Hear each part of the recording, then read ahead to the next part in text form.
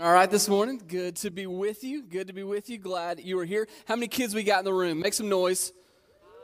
Woo! Awesome. Glad you guys are here. And just as Stephen said, hey, I am not afraid of the Wiggles and the kids. I've got 3 kids under the age of 5, so I am oblivious. All right.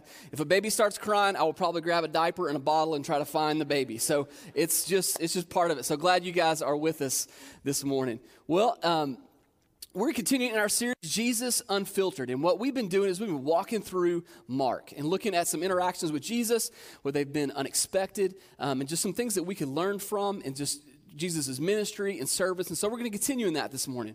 So we're going to be Mark chapter 10, verse 35 through 45. So you're with us in the room, or if you're with us online, get your Bibles out, get your YouVersion apps open, and go ahead and get there, and we'll jump in here in just a second, and we'll look at that passage. So when I was in college, I spent a summer as a camp counselor. So I was in a cabin with 20 to 25, 14 to 16-year-old boys.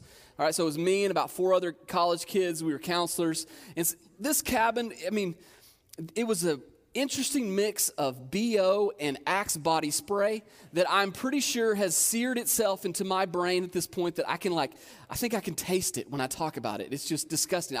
I've never worn Axe body spray again. But one of the things that we would do is once we got the guys in their bunks at night, we would spend some time, we would pray, and then we would kind of have a late night discussion time. So we would just kind of have these different topics, have these different questions that we would throw out to them. And I'd like to stand before you today and say, I really use this time as to talk about these deep theological questions that were just life-changing and inspiring. But my favorite question to ask was, who was the greatest superhero? All right, so if you think about it, if you put all the superheroes together in an arena and you just said, every man for himself, go, who comes out on top? Right, so some of you kids are already thinking right now, you've already got an idea of who that might be. All right, but this was a huge discussion, right? This lasted for days. There was guys yelling and screaming at each other. It would get intense, which was probably a sign that I should have stopped asking the question. But I threw that grenade and watched the carnage every week because it was awesome. Right? So I just had to do it. But one of the things that I learned from this conversation is that we as people, and we know this, and we have a fascination with power. Obviously with superheroes and superpowers, that's obviously a big thing. We love to watch the movies and things like that. But we know superheroes aren't real, well, except for Scott Marsh. But other than that, superheroes aren't real. But we still have a fascination with power, or at least positioning ourselves at the table with those who are in power. It's human nature. Some of us, we never really grow out of the want to be at the cool kids table at lunch. We kind of never grow out of that. But what Jesus does is he confronts this nature head on in this passage that we're going to read this morning. This desire to be great, this desire for power. And so he's going to confront that. All right? So what I want to do is I'm just going to read the whole passage. So Mark 10, 35 through 45. I'm going to read the whole thing. Then we'll come back and we'll talk about a little context. And then we'll talk about some things that jump out to us in the passage. All right? So let's jump in. Let's read it. And then we'll talk some more. All right? Verse 35. James and John, the 2 sons of Zebedee, came up to Jesus saying to him, Teacher, we want you to do for us whatever we ask of you. And he said to them, What do you want me to do for you? They said to him, Grant that we may sit, one on your right and one on your left, in your glory. But Jesus said to them, You do not know what you are asking. Are you able to drink the cup that I drink, or to be baptized with the baptism with which I am baptized? They said to him, We are able. And Jesus said to them, The cup that I drink, you shall drink, and you shall be baptized with the baptism with which I am baptized. But to sit on my right or on my left is not mine to give, but it is for those for whom it has been prepared. Hearing this, the other 10 felt indignant with James and John. Calling them to himself, Jesus said to them, You know that those who are recognized as rulers of the Gentiles domineer over them, and their people in high position exercise authority over them. But it is not this way among you. Rather, whoever wants to become prominent among you shall be your servant, and whoever wants to be first among you shall be slave of all. For even the Son of Man did not come to be served, but to serve, and to give his life as a ransom for many. All right, so before we jump in, let's talk about a little context. Where are we at in the story? So obviously, James and John asked Jesus a question. So did this question just come out of the blue? Like what led up to that? So I want to pay attention to that because I think it's important. And generally, context is pretty important when we're reading Scripture. So it's something we need to pay attention to. So what we do know is that Jesus, if we've talked about these last few weeks, has been traveling. He's been going around teaching, performing miracles, and serving. And so Jesus is continuing to do that. And now Jesus and his disciples and the crowd, they're on their way to Jerusalem. They're heading, and this is actually, Jesus is getting to the end of his earthly ministry. We're about to get into the last week of his life, right before he's crucified. So as they're on the way to Jerusalem, this is the triumphal entry. This is Palm Sunday. This is what we're going to celebrate in a few weeks. So as they do that, as they're heading to Jerusalem, Jesus kind of takes his disciples and he pulls them aside, gets a little huddle up, and he has a little conversation with him. All right, so when we see that conversation, back up in verse 32. So let's read that to get a little context. Now they were on the road going to Jerusalem, and Jesus was walking on ahead of them, and they were amazed, and those who followed were fearful. And again he took the 12 aside and began to tell them what was going to happen to him, saying, "Behold, we are going up to Jerusalem, and the Son of Man will be handed over to the chief priests and scribes. And they will condemn him to death, and will hand him over to the Gentiles. And they will mock him, spit on him, flog him, and kill him. And 3 days later, he will rise from the dead." All right, so this is the third time in which Jesus has foreshadowed his death in the book of Mark. But this time is different. This time, he actually puts a timeline on it.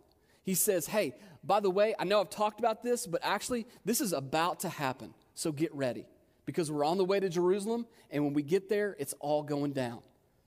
So if you're a disciple, you've been with Jesus for literally years at this point for him talking about this, what's coming.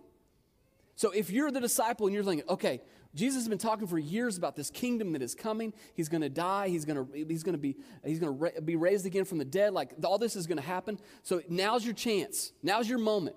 Like you've spent all these years talking about it and thinking about it. It's time to be prepared. So you don't want to miss the opportunity. You don't want to miss the boat. In their mind, the kingdom is about to be here on this earth, and Jesus is about to reign. So James and John jump on the opportunity, and that's where we get the question that we read in verse 35. This is James and John, the two sons of Zebedee, came up to Jesus saying, "Teacher, we want you to do for us whatever we ask of you." And he said to them, "What do you want me to do for you?" They said to him, "Grant that we may sit one on your right and one on your left in your glory." Okay, so the first reaction when you read this question is, obviously, that's pretty brave, right, to ask Jesus this, right? And that's pretty ambitious. That took some guts. All right, so I mean, just to sit there and think, hey, I know, Jesus, I know you just talked about, like, you're about to be spit on, you're about to be whipped, you're about to be mocked, you're about to die. But hey, in between all that, if you get a break, can you do something for me? Right? It seems pretty ambitious to ask that question. But that's exactly what they do because they want to be great in the kingdom. Matthew records this interaction in chapter 20, verse 20. And there we see that James and John's mother actually asked Jesus this question. So we don't know if James and John's mother asked the question, and Mark, when he was writing his gospel, chose to attribute it to the source, which was James and John, or if both the mother and the brothers asked the question. We don't know. But my first question is, really, James and John, your mom? Like, you got your mom doing your dirty work for you? Like, come on. So, well, and also that shows me that that helicopter parenting is not a new thing. So mama is trying to take care of her boys, right? She's making sure her boys are going to be set up in the kingdom, right? So that's what we see. We see that in Matthew when we read that account. So, but what we see here is two guys jockeying for the position of power. Because culturally we know and historically we know that the seat on the right hand of the king is a seat of power and prominence, and the seat on the left is only second to it. So essentially, they're calling shotgun, right? When I was a kid and when you want to ride in the front seat of the car, you don't want to get stuck in the back, you call shotgun. That's how you got in the front seat. You'd be the first one to call shotgun. So James and John see their opportunity. They're like, hey, no one else is talking about those seats. We're going to call shotgun. Nobody else wants them. We want them. So that's what they do. They jump on the opportunity. And then we see Jesus' response to this question. And this is where I want us to look at. And this is where we see Jesus' response as being unexpected. And we see it in verse 38. Let's read that together. But Jesus said to them, "You do not know what you are asking.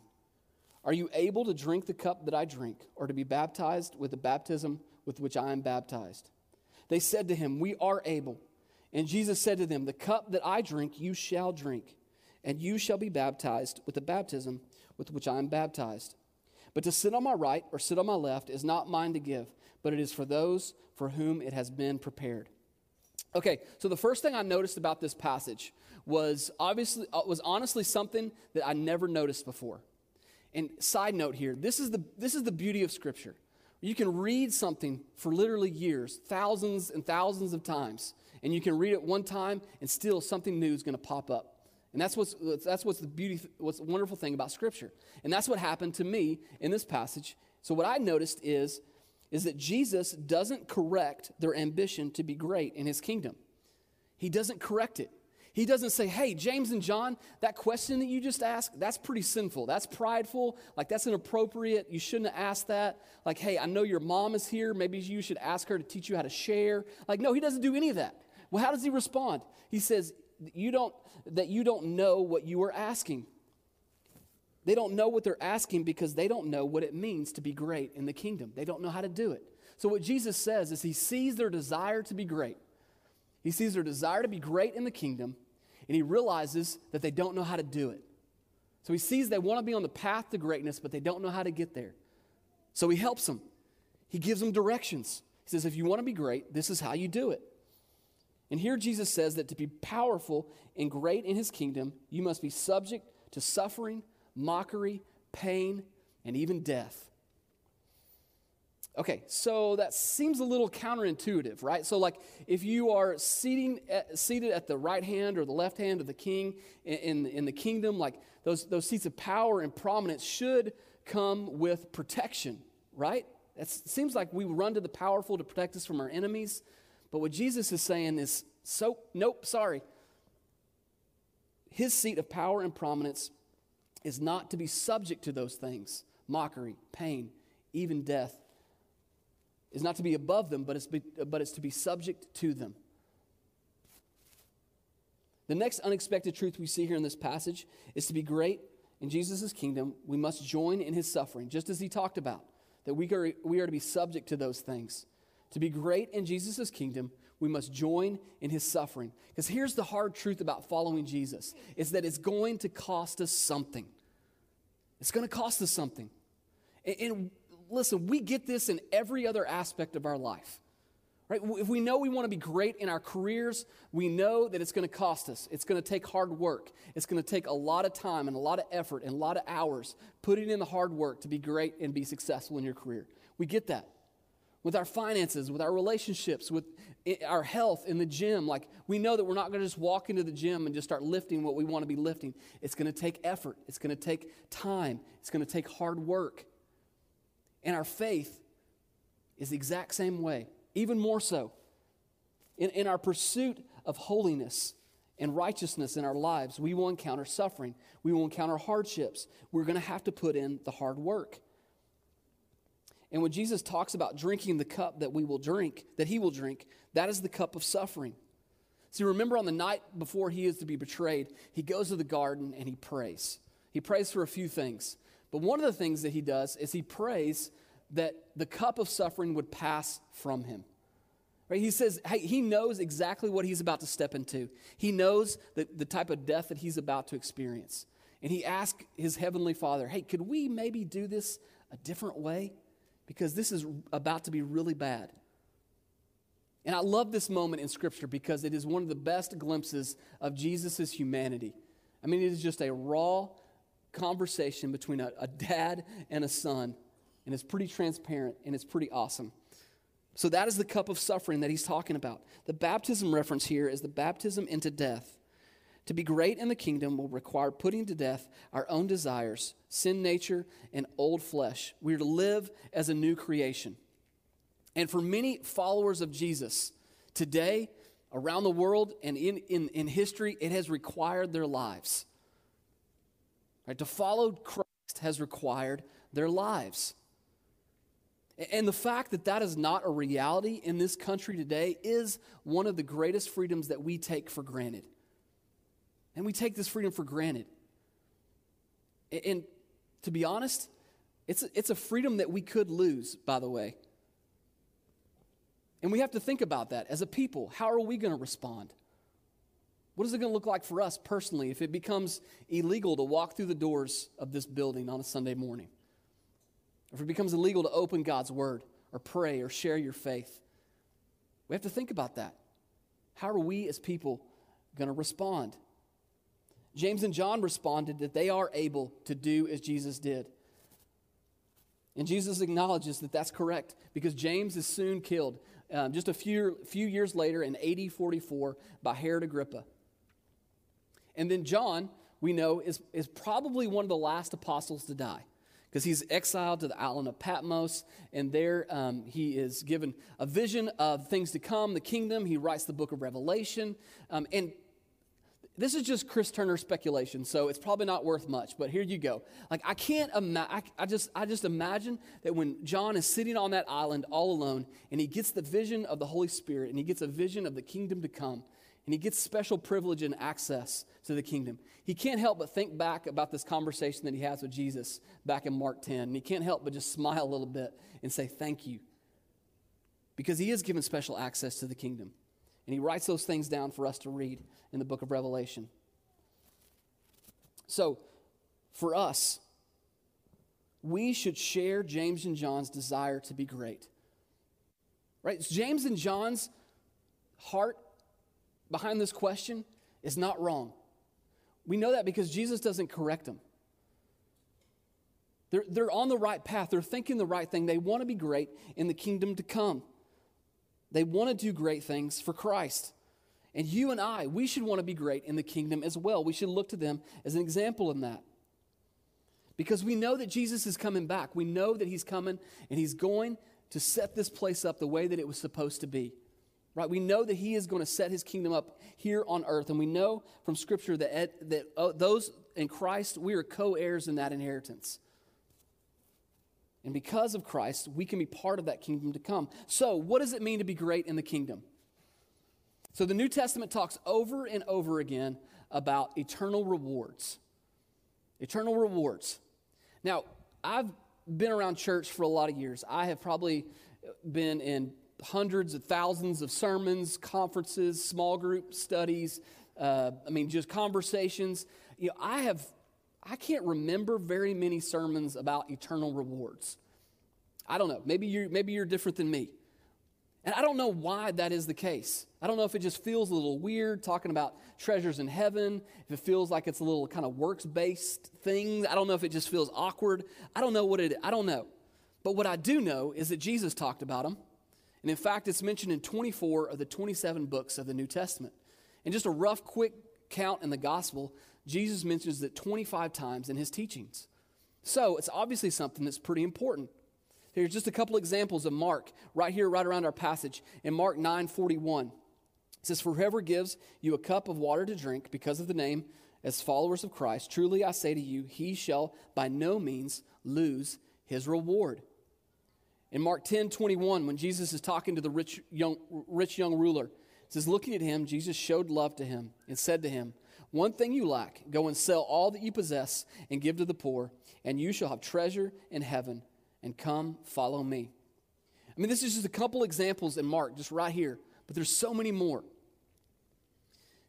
And obviously, this is not talking about salvation, right? So hear me on that. This is not talking about earning your salvation, because we know that your eternal life, salvation, is not a reward, it's a gift, right? It's not about anything that you do, you don't earn it, right? It's because of what Jesus has done for us on the cross. But when it comes to eternal rewards, they are mentioned in Scripture and are rewarded in heaven as a return for your investment of obedience. Right? When we do the things that God has called us to do, when we do the things that Scripture called us to do, it's clear we will be rewarded for that. We know this because it says, because of your salvation, there are good works prepared for us to do in advance. So we're supposed to do those things, and when we're obedient in those things, God will reward our faithfulness. So we see in the next verses, we'll see Jesus saying that if you want to be prominent in my kingdom, here's how you do it. Here's an example of one of these rewards that you can receive. In verse 41, hearing this, the other 10 began to feel indignant with James and John. Calling them to himself, Jesus said to them, you know that those who are recognized as rulers of the Gentiles domineer over them, and their people in high position exercise authority over them. But it is not this way among you. Rather, whoever wants to become prominent among you shall be your servant, and whoever wants to be first among you shall be slave of all. So to be great in his kingdom, we must serve like he served. And here's the heart behind what Jesus wanted to teach his disciples that day, and ultimately for us today. Is listen, the world has a way of doing things. The world has a way of doing things. And he's saying, hey, the world's going to do it this way, but if you're going to follow me, we're not going to do it that way. We're going to do it differently. And the world's going to say, hey, if you want to get power, if you want to be prominent, you're going to have to step on other people to get there. That's how you get it. That's what the world's going to tell you. But what Jesus is going to say is that in his kingdom, not only are you not going to step on other people to get there, you're probably going to get stepped on. That's the way it's going to work. And that's the example that he gives us. Jesus is our ultimate example. Because one of the best things about this passage is this is not Jesus saying, hey, by the way, you go do this, you have fun, I'm out, I'm not doing that, good luck. What do we see? He ends in verse 45. It says, for even the Son of Man did not come to be served, but to serve, and to give his life as a ransom for many. Jesus is the author and perfecter of servant leadership. You know, this verse is thought by many, including me, that this verse right here, 45, is kind of the hinge point. This is the subject, the thesis of the whole book of Mark. If someone asked me, hey, what's the purpose of Mark, the book of Mark? I would read them 10:45. That's this verse. Because what we see before this verse is Jesus' focus on his life and ministry and service. And after this verse, we see his focus shift to his death. And let's think about this word ransom for a moment. The word ransom. It's only used one other time in the Bible, so it's only used twice. The Greek here is lutron, all right? So at first, I thought that kind of sounded like a planet from Star Wars, if that was my first thought, which is probably wrong. I'm working through it, all right? So, but what it means is the price that was paid to free slaves, hostages, or others. That's what that word means. Listen, there was a price on each and every single one of us. Sin put a price on each one of our heads from birth that you and I, we could never dream of repaying. Ever. There's nothing that we could do. Ever. We couldn't go to enough church. We can't go to church enough. We can't go on enough mission trips. We can't give enough money. We can't serve. We can't do anything to get past. It's what sin has placed on our heads. It was a price far greater than you and I could ever dream of paying. Sin had kidnapped us and sentenced us to death. We were trapped. We were enslaved. We were bounded by our sin. But Christ, and Christ alone, said, wait just a moment. He said, my life, my blood, I can pay that ransom. I can pay that ransom. It's enough. My life, my blood is enough for that ransom. So what Jesus did is he wrote that check on the cross. And then he cashed it when he walked out of that tomb on the third day. Jesus is our ransom. So now what? In light of that truth, how do we respond? And I tried to think of a different way to say it because it sounds cliche. I didn't know what else. I literally was like, I spent some time trying to think of a better way to say this, but I couldn't. But anyways, pursue greatness, right? This is what we have to do. So I'm convinced that when I die and go to heaven, I'm going to see people in heaven who are been tangibly rewarded for their obedience far greater than me. I truly believe that. And these are people that you and I will have never heard of. We will never know who they are. Because there's not going to be books written about them. There's not going to be movies written about them. There's not going to be viral videos about the things that they've done. Why? Because the people who tend to do things in service of other people tend not to be too great in the eyes of others. But they are great in the eyes of God. So for us, we have to think, man, what are we doing that is great in the eyes of God? What are the kind of things that we're pursuing on a daily basis? Are we pursuing greatness in this life, or are we pursuing greatness in the next? Next, and the last thing is pursue sacrifice.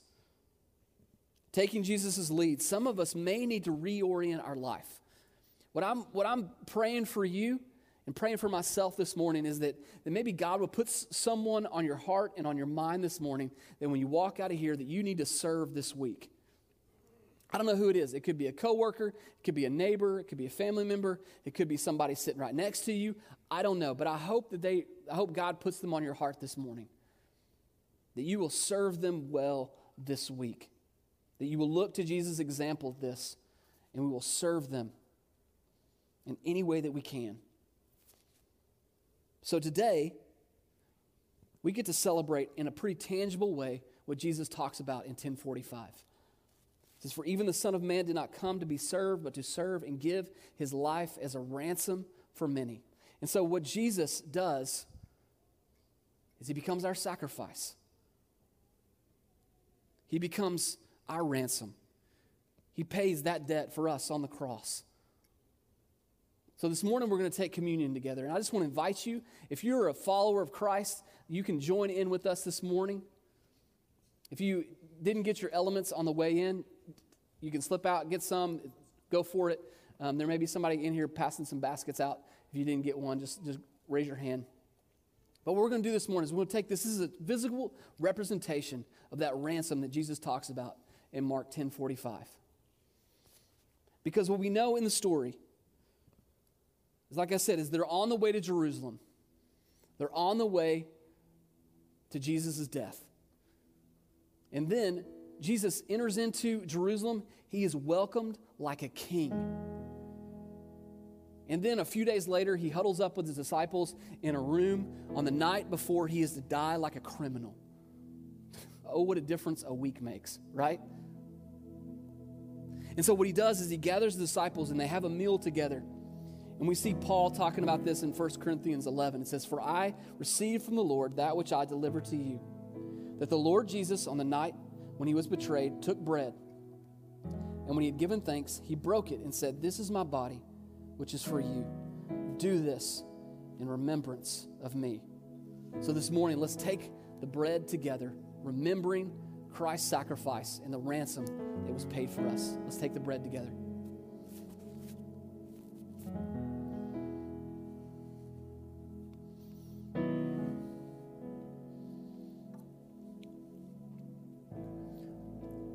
Verse 25 says, "In the same way, he took the cup after supper, saying, 'This cup is the new covenant in my blood.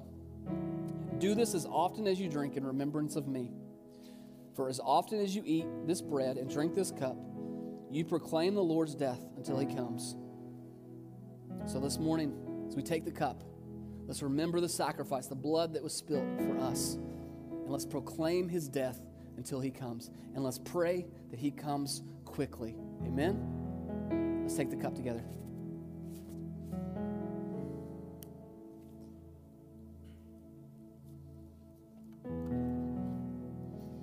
Let's pray. God, we thank you for your sacrifice and for your example.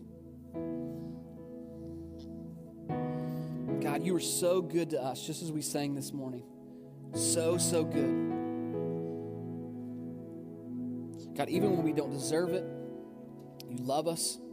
Even when we continue to fall and continue to sin, God, you forgive us. God, your grace is new every single morning. God, you are good. And it is only by your blood, the blood that was shed for us on the cross, it's only by your blood that we can stand before you blameless, sinless, washed white as snow. God, I pray that we be a people that live every single day in the light of that reality, that we have been bought with a price. God, that we were once kidnapped, we were once enemies of you, and God, you paid the ransom to free us. And we should live as free people. God, I pray as we sing this song, nothing but the blood. God, if there's anyone here that does not know what that means for them in their lives, they've never thought about that, they want to know you, they want to be in a relationship with you, God, I pray that your Spirit would move this morning. And God, we love you and we thank you. And it's in Christ's name I pray. Amen.